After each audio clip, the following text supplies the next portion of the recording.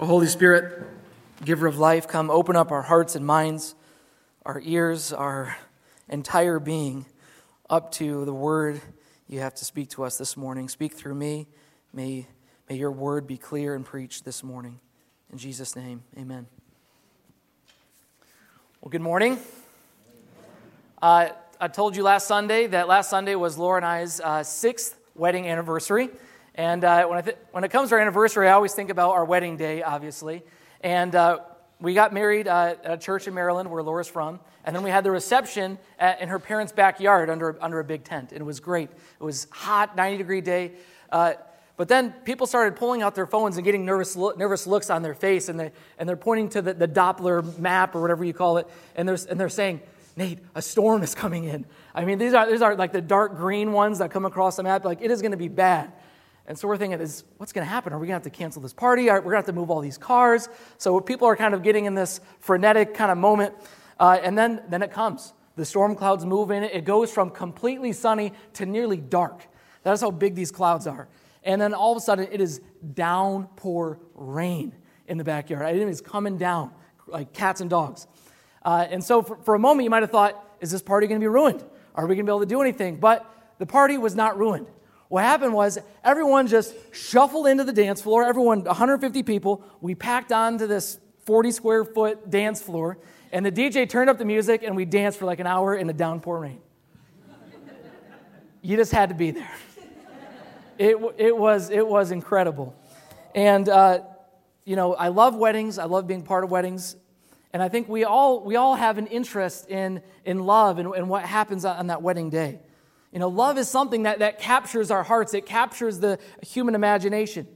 Many people recently tuned in to the royal wedding that just recently took place. Why? Because something about love, something about romance, something about that union between two people can capture the hearts and imagination of humankind. And I believe that's true because at the core of our being, we are made for love. We are made for love. We are made in the image of a God who is love himself. And because of that, we go through life craving the desire of an infinite love, And so we begin to ask questions throughout our life. Can I be fully known? All of my past, all of my sins, all of my failures, all of my weaknesses. Can someone fully know that and still love me? Will God keep loving me in spite of all of my consistent sin and failure? Does His grace ever run out?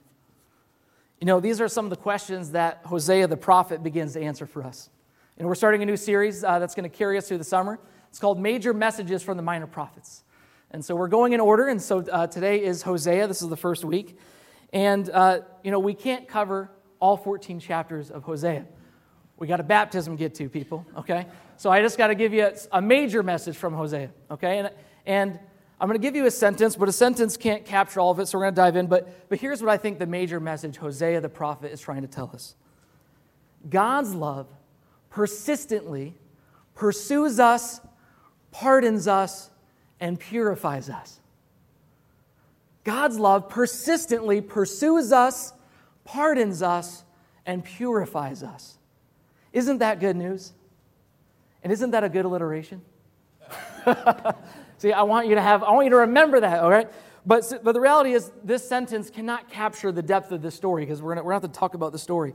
I want you to turn in your Bibles to Hosea, and I'm going to walk you through kind of the first 3 chapters of what's going on because they set the tone for everything that Hosea has to say. And as you're turning there, let me give you a little bit of context. All right, so Hosea, he's a prophet in the northern kingdom of Israel, somewhere about 740 to 700 BC, about 700 years before Jesus comes into the world. And at that time, under King Jeroboam II, the economy was very prosperous. And so people started to build palaces and nice homes and things like that, and there began to have a gap between the rich and the poor. Okay? And so on top of that, the Israelite culture, they began to adapt to the culture around them. And the biggest way that they did that is they began to worship different gods called the Baals. Okay? And this was a Canaanite god that people at that time, they believed that Baal was responsible for mainly two things. One, good crops. If you worship Baal, your crops will go, you'll get a good harvest this year. Your crops will be good. And if you worship Baal, you will have plentiful children. So it's mainly about agriculture and fertility. That's what Baal gives you. And so God's people began to worship both God, Yahweh, their God, and Baal at the same time. They were worshiping both. That's what's going on. And God isn't too happy about that, so he sends the prophet Hosea to give him a message. And so look at what Hosea says, or God says as well, in Hosea 1, verses 2 through 3. When the Lord began to speak through Hosea, the Lord said, "Go marry a promiscuous woman and have children with her. For like an adulterous wife, this land is guilty of unfaithfulness to the Lord." So he married Gomer, daughter of Diblaim, and she conceived and bore him a son. So let's stop right there.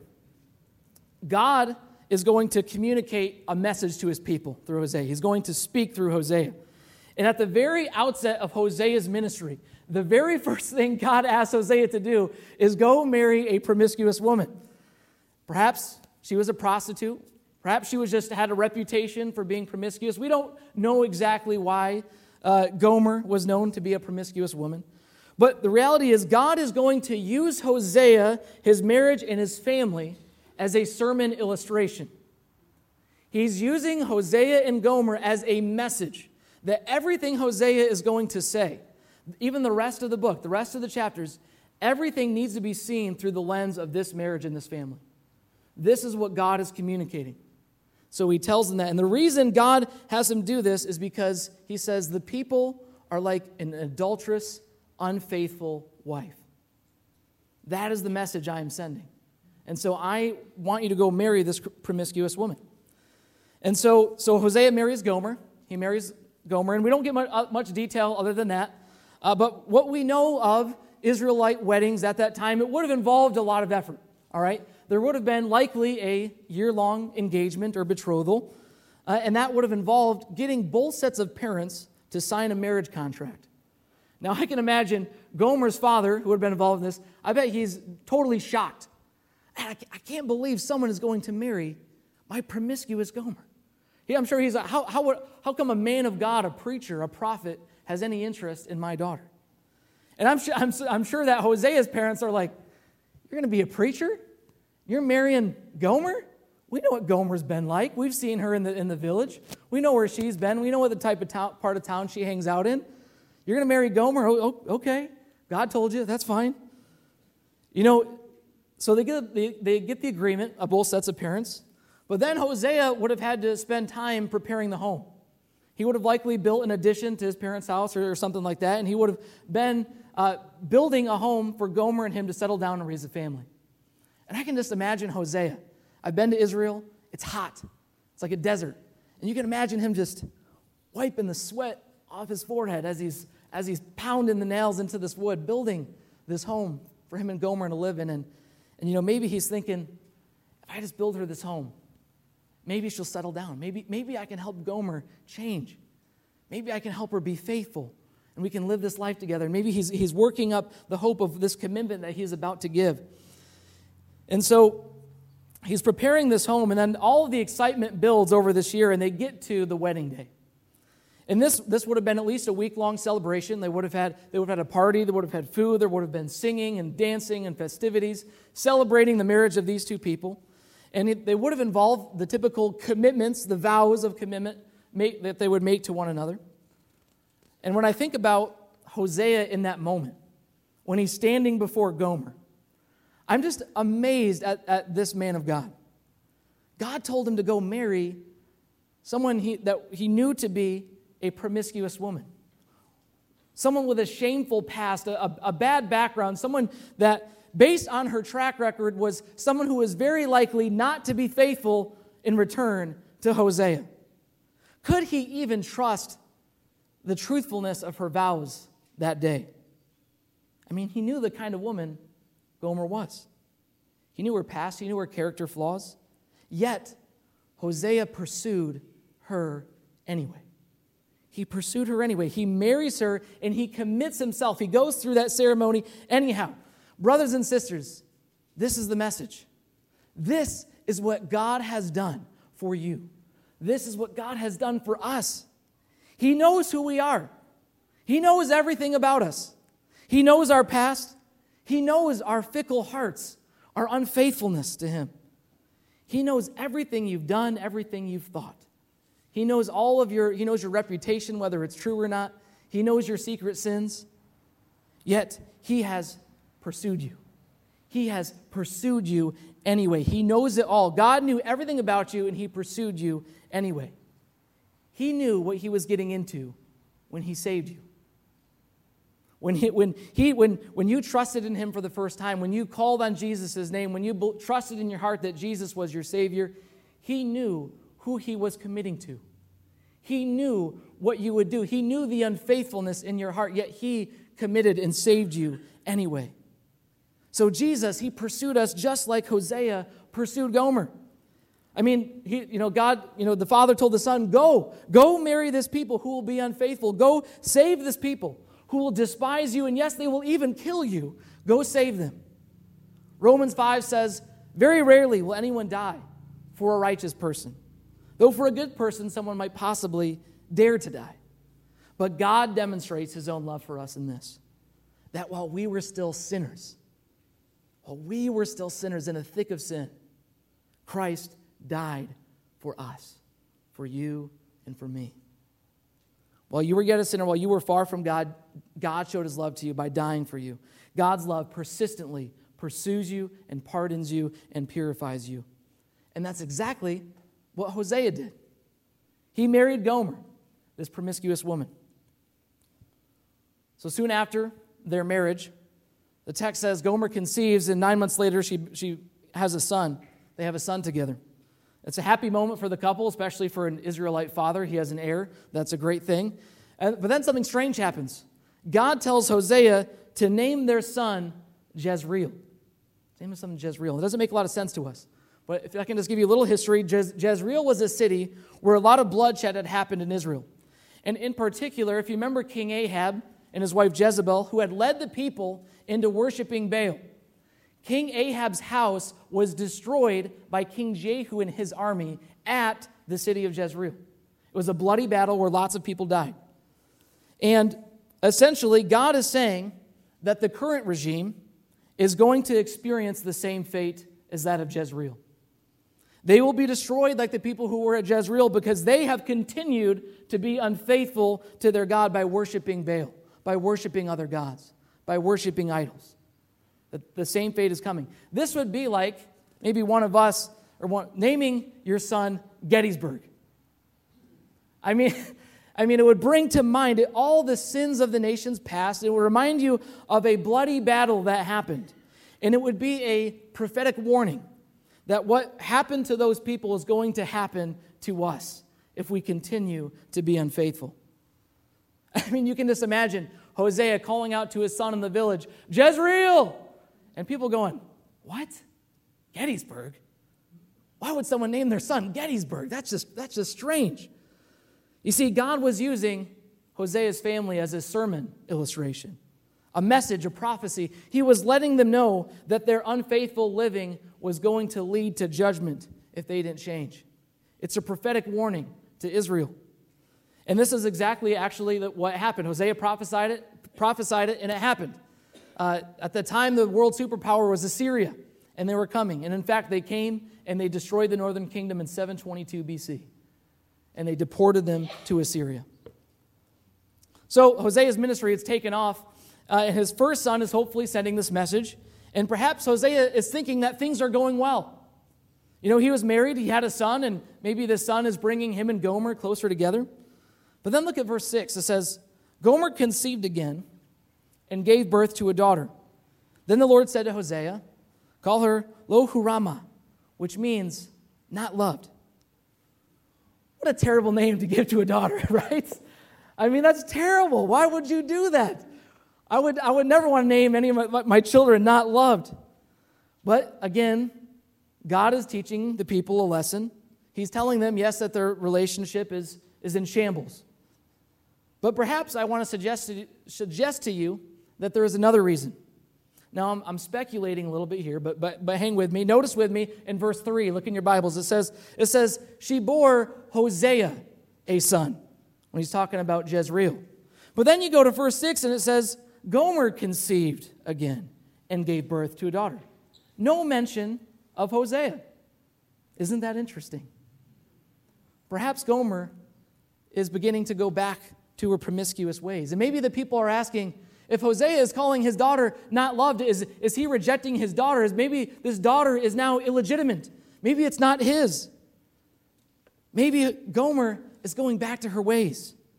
She wanted the thrill of a lustful adventure once more.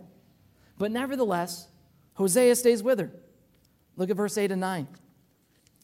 After she had weaned Lo-Ruhamah, Gomer had another son. Then the Lord said, call him Lo-Ammi, which means not my people. For you are not my people, and I am not your God. Let's break that down. Look what it says again. Gomer had another son. Not Hosea. Hosea didn't have another son. Gomer did. And then the child is named not my people. Or another way to say it is not my kin, not my family. Perhaps Hosea's suspicions became a reality.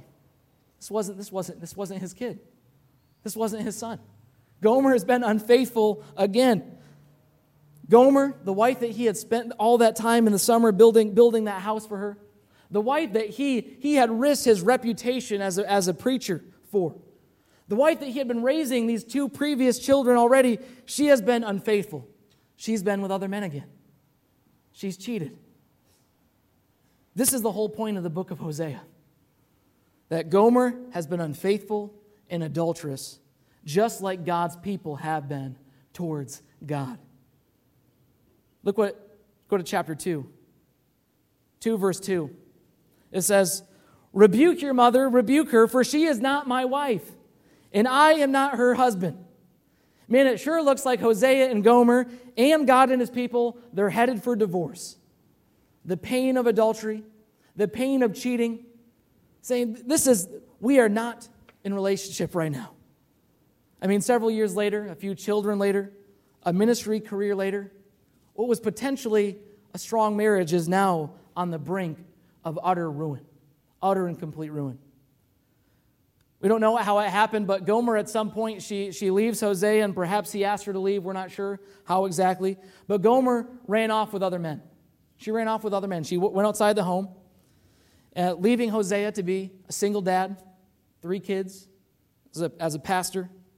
Perhaps perhaps Gomer thought that she could get something more than Hosea could offer her. Perhaps these other men were better looking, we don't know. Perhaps they had more money than a prophet could make. Perhaps Gomer had no good reason other than she was bored and wanted something new. But the reality is she returned to her promiscuous ways. She left Hosea all alone. And maybe Hosea thought, man, how can I go on preaching? Is anybody going to listen to a prophet who can't keep his wife with him, who can't hold his own family together? Is anybody even going to listen to the message? Is anybody going to return to God anymore? It's all ruined. It's all gone. The pain must have been unbearable. Anger, rage, despair, jealousy, just distraught. The pain would have been so intense. And this is how the Bible pictures God and his people. A distraught and jealous and angry at times, yes, a loving husband, despairing over his people, cheating on him repeatedly and over again. And this is why God has to persistently pardon us. He has to persistently forgive us because we are so persistently unfaithful. We go astray. But the good news is he keeps persistently pardoning us and forgiving us. You know, I've chosen to frame this sermon with a sentence on the pardon side, on the forgive side, because I believe that's true to the message of Hosea. But if you read Hosea this week, which we asked you all to do, you will know that there were many chapters talking about all the sins of the people and all the judgment that God had about the sins of the people, how they were unfaithful. So I need to spend a little bit of time talking about, well, how were the people unfaithful? Why were they unfaithful? What's going on here? And if it boils down to one thing, the reality is the people were unfaithful to God because they had rejected God for other gods. They had rejected God for other things, for other loves. They loved other things. Look at verse 13 in chapter 2. God says, I will punish her for the days she burned incense to the Baals. She decked herself with rings and jewelry and went after her lovers. But me, she forgot. The people forgot their husband, their loving God. They forgot all about him. You know, we might think it's strange to worship idols, to worship other gods. It's not really part of our culture per se. But I want you to think about it for a second. The people thought that the Baals would give them good crops. It would bless them financially, in other words. And they thought the Baals would produce for them lots of children, which they highly valued. And so what they were doing is they were finding their security in a system. If I do certain things, if I sacrifice certain things, if I give certain things, then I'm going to get this back. It's putting your money in the machine and getting something back. All right? That's what's going on. There's a system that they're trusting in. And I want to ask you, how often do we place trust in our systems instead of God? We trust that if we secure for ourselves good work and money, then security and happiness and self-esteem, our self-worth, it's going to be found in that. We just trust that if we put our kids in enough schooling and enough programs and the right things and in the right music and the right sports, then they're going to turn out just fine. We trust in that. We trust that if we just save enough for retirement and we do all these things, then our lives are going to be fulfilling the rest of our days. The reality is, I believe we trust and worship our systems more than we do God. We worship work more than God. We worship the systems of our culture, the ideas of our culture more than God. We often worship money and possessions more than God. We sometimes worship, if it's possible, our children more than God. We worship our status and our success more than God. We worship our leisure, our recreation more than God. And it's all unfaithfulness because we forget where our love and our trust should be placed. It's in God alone. God alone, nothing else. And the message of Hosea is that God's people are Gomer. We are Gomer. I am Gomer, the unfaithful spouse. The one who is always turning their love to other things, giving their heart to other things, giving your attention to other things, and forgetting God. Forgetting to pray, forgetting to worship, forgetting to be thankful. Loving so many other things of this world, rather than loving God with all of our hearts, with all of our souls, with all our mind, with all your strength. That kind of covenant, faithful, marriage-like love, that's what God requires and wants from us. And because the people are so unfaithful, Hosea's message is that judgment is coming. Judgment is coming. And Assyria is going to come in and they're going to destroy everything because of your refusal to repent. So that's what he said in verse 13. Punishment is coming. But then something else happens. Look at the very next verse 14. Look what happens. God says, after this message of judgment, he says, therefore, I am now going to allure her, Israel.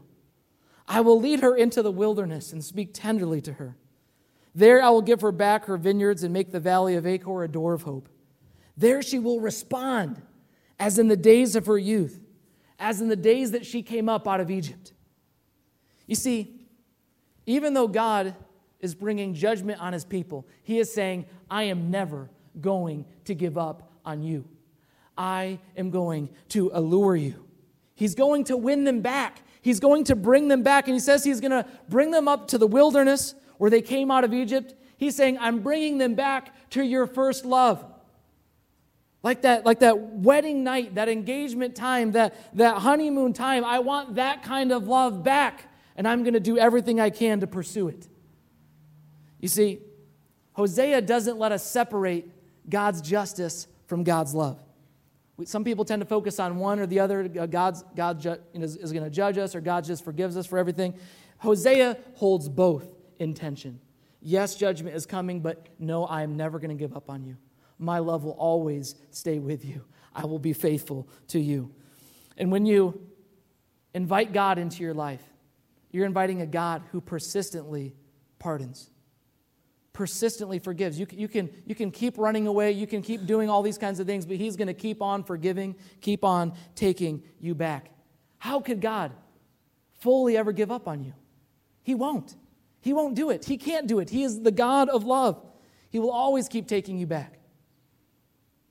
But He doesn't only forgive you and leave you there. You know, you've heard that saying, God loves us as we are, but He doesn't. He loves us enough to not let us stay there, right? He wants to allure them, to bring them back to that love. So the text says that she will respond, that we will be responsive to God, a heart that wants to love God. He wants to purify you from every other love, every other competing love in your life. He wants no rivals. He wants no other husbands. No other brides. He wants one bride. One. Which is why we get to the good news of Hosea 3. Verse 1. The Lord said to me, to Hosea, "Go show your love to your wife again. Though she is loved by another man and is an adulteress, love her as the Lord loved the Israelites, though they turned to other gods and loved the sacred raisin cakes." Now, the raisin cakes, that's just something they would use to worship Baal. Even though they worship somebody else, even though they're with somebody else, God still loves them. Hosea and Gomer, they're estranged. They're not living together. They're not together. The relationship is utterly broken. And God says to him, "Go. Go again. Get your wife back. Go love her again. Go pursue her again. Even though she's with another man right now. She's cheating on you right now. But go get her. Go get her back. She is your wife." And if Hosea had any complaints, it doesn't show it in the Bible. But I can imagine he might have thought, you know what, God? She's still cheating on me right now. This isn't fair. She doesn't deserve this. She's going to be a bad influence on the kids. God says, no, go. Show your love again. And that's what he does. Hosea goes. He goes to get Gomer back, and what he finds is that she's fallen into some type of slavery. We're not sure exactly how she got there, but perhaps Gomer, she had pursued other men, expecting that they would provide for her, had more money, but the reality is they did not. So she falls into poverty, into slavery. And maybe she couldn't work the courage up to go back to her husband, to go back to Hosea. She figured, there's no way Hosea would take me back. And when Hosea finds her, perhaps she is expecting that she is going to be utterly chastised and despised and humiliated all the more. But that's not what happens. Verse 2. I bought her for 15 shekels of silver and about a homer and lethek of barley. Then I told her, you are to live with me many days. You must not be a prostitute or be intimate with any man, and I will behave the same way toward you. So Hosea, he buys her out of slavery. I can imagine how this is playing out. He says to the owner, hey, that's my wife. and the owner says, I don't care who she is. The cost is this. The cost is 30 shekels. But Hosea, he didn't have enough money. He said, well, I can give you 15 shekels and some barley. And so they agreed to the deal. I mean, can you imagine? Hosea, he has to buy back the woman who is already his. She's already his. It's already his wife. And hasn't God done the same thing with us? The earth is the Lord's. Everything is God's. We are all his children. But yet he sent Jesus Christ into the world to buy us back out of our slavery. Out of our slavery to sin and evil in the world. And he buys back what's already his. He can say, they're already mine, but I will pay any price. And Hosea pays any price to get Gomer back. And then he says to her, we're not going back to the way we used to be. Things are going to be different. You're going to be faithful to me, and I'm going to behave the same towards you. Even though I might not want to right now, we're going to work on this thing. We're going to get this right. I'm going to be faithful. You see, Hosea's love was a purifying love. He loved Gomer enough to go find her but not just to find her, but he got her out of her slavery, and then I'm going to help you overcome your unfaithfulness. My friends, this is what Jesus does for us. He buys us out of slavery, and then he says, I'm going to help you out. Things aren't going to be the same with us together anymore. I'm going to work on you with your unfaithfulness. I'm going to be faithful towards you, and I'm going to help you be faithful towards me. We're going to be faithful to one another. Love me. And so, knowing that this is what Jesus has done for us, look at how chapter 3 ends, verse 4 and 5. The Israelites will live many days without king or prince, without sacrifice or sacred stones, without ephod or household gods. Now pause, he's essentially saying, he's prophesying about the exile. They're going into exile. Assyria is coming. Verse 5, afterward the Israelites will return and seek their Lord, their God, and David their king. They will come trembling to the Lord and to his blessings in the last days. Hosea says they're going to seek God and David their king. Now pause. Now that's really interesting. Friends, I told you Hosea lived in the late 8th century BC, around 720s or so. King David, he's been dead a long time. He died in 970 BC. This would be like saying America's going to come back and hang out with George Washington. This makes no sense. My friends, Hosea is not talking about the literal King David.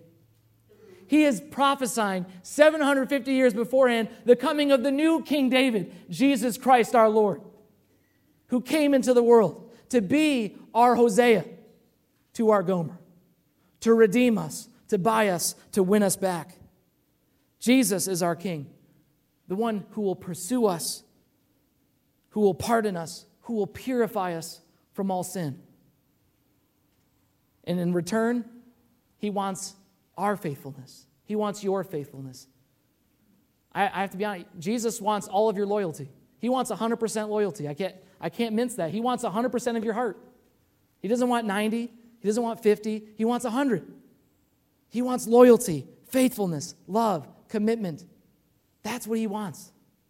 And he's going to keep on you about it. He's going to keep being persistent. He's going to keep pursuing you.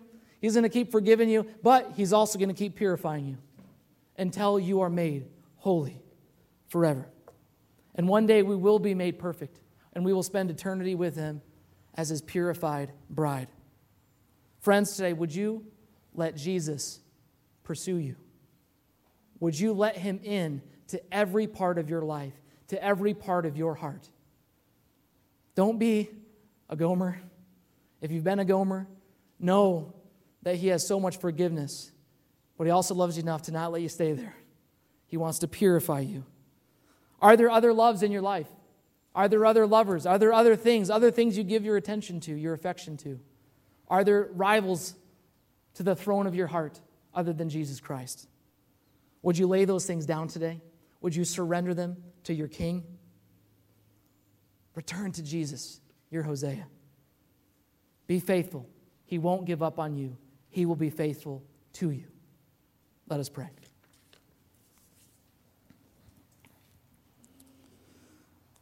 God, we thank you that you are so faithful to us. And God, we just admit that we are so unworthy. We have been Gomer. We have been the unfaithful ones on the side of the relationship. God, our sins are so great, if we could number them, we couldn't count them. Forgive us our sins. Forgive us our waywardness. And God, not only that, would you heal us? Heal us of our waywardness. Heal us of the ways that we don't love you with all of our heart. The ways that we turn to other things. God, pursue us. Keep loving us. Keep purifying us. Complete the work that you've started. The sanctification that we need. We need your Holy Spirit, Lord. We can't do it on our own. And God, may we always trust that your faithful love will always be with us, no matter what. We thank you for that promise and that good news. In Jesus' name, amen.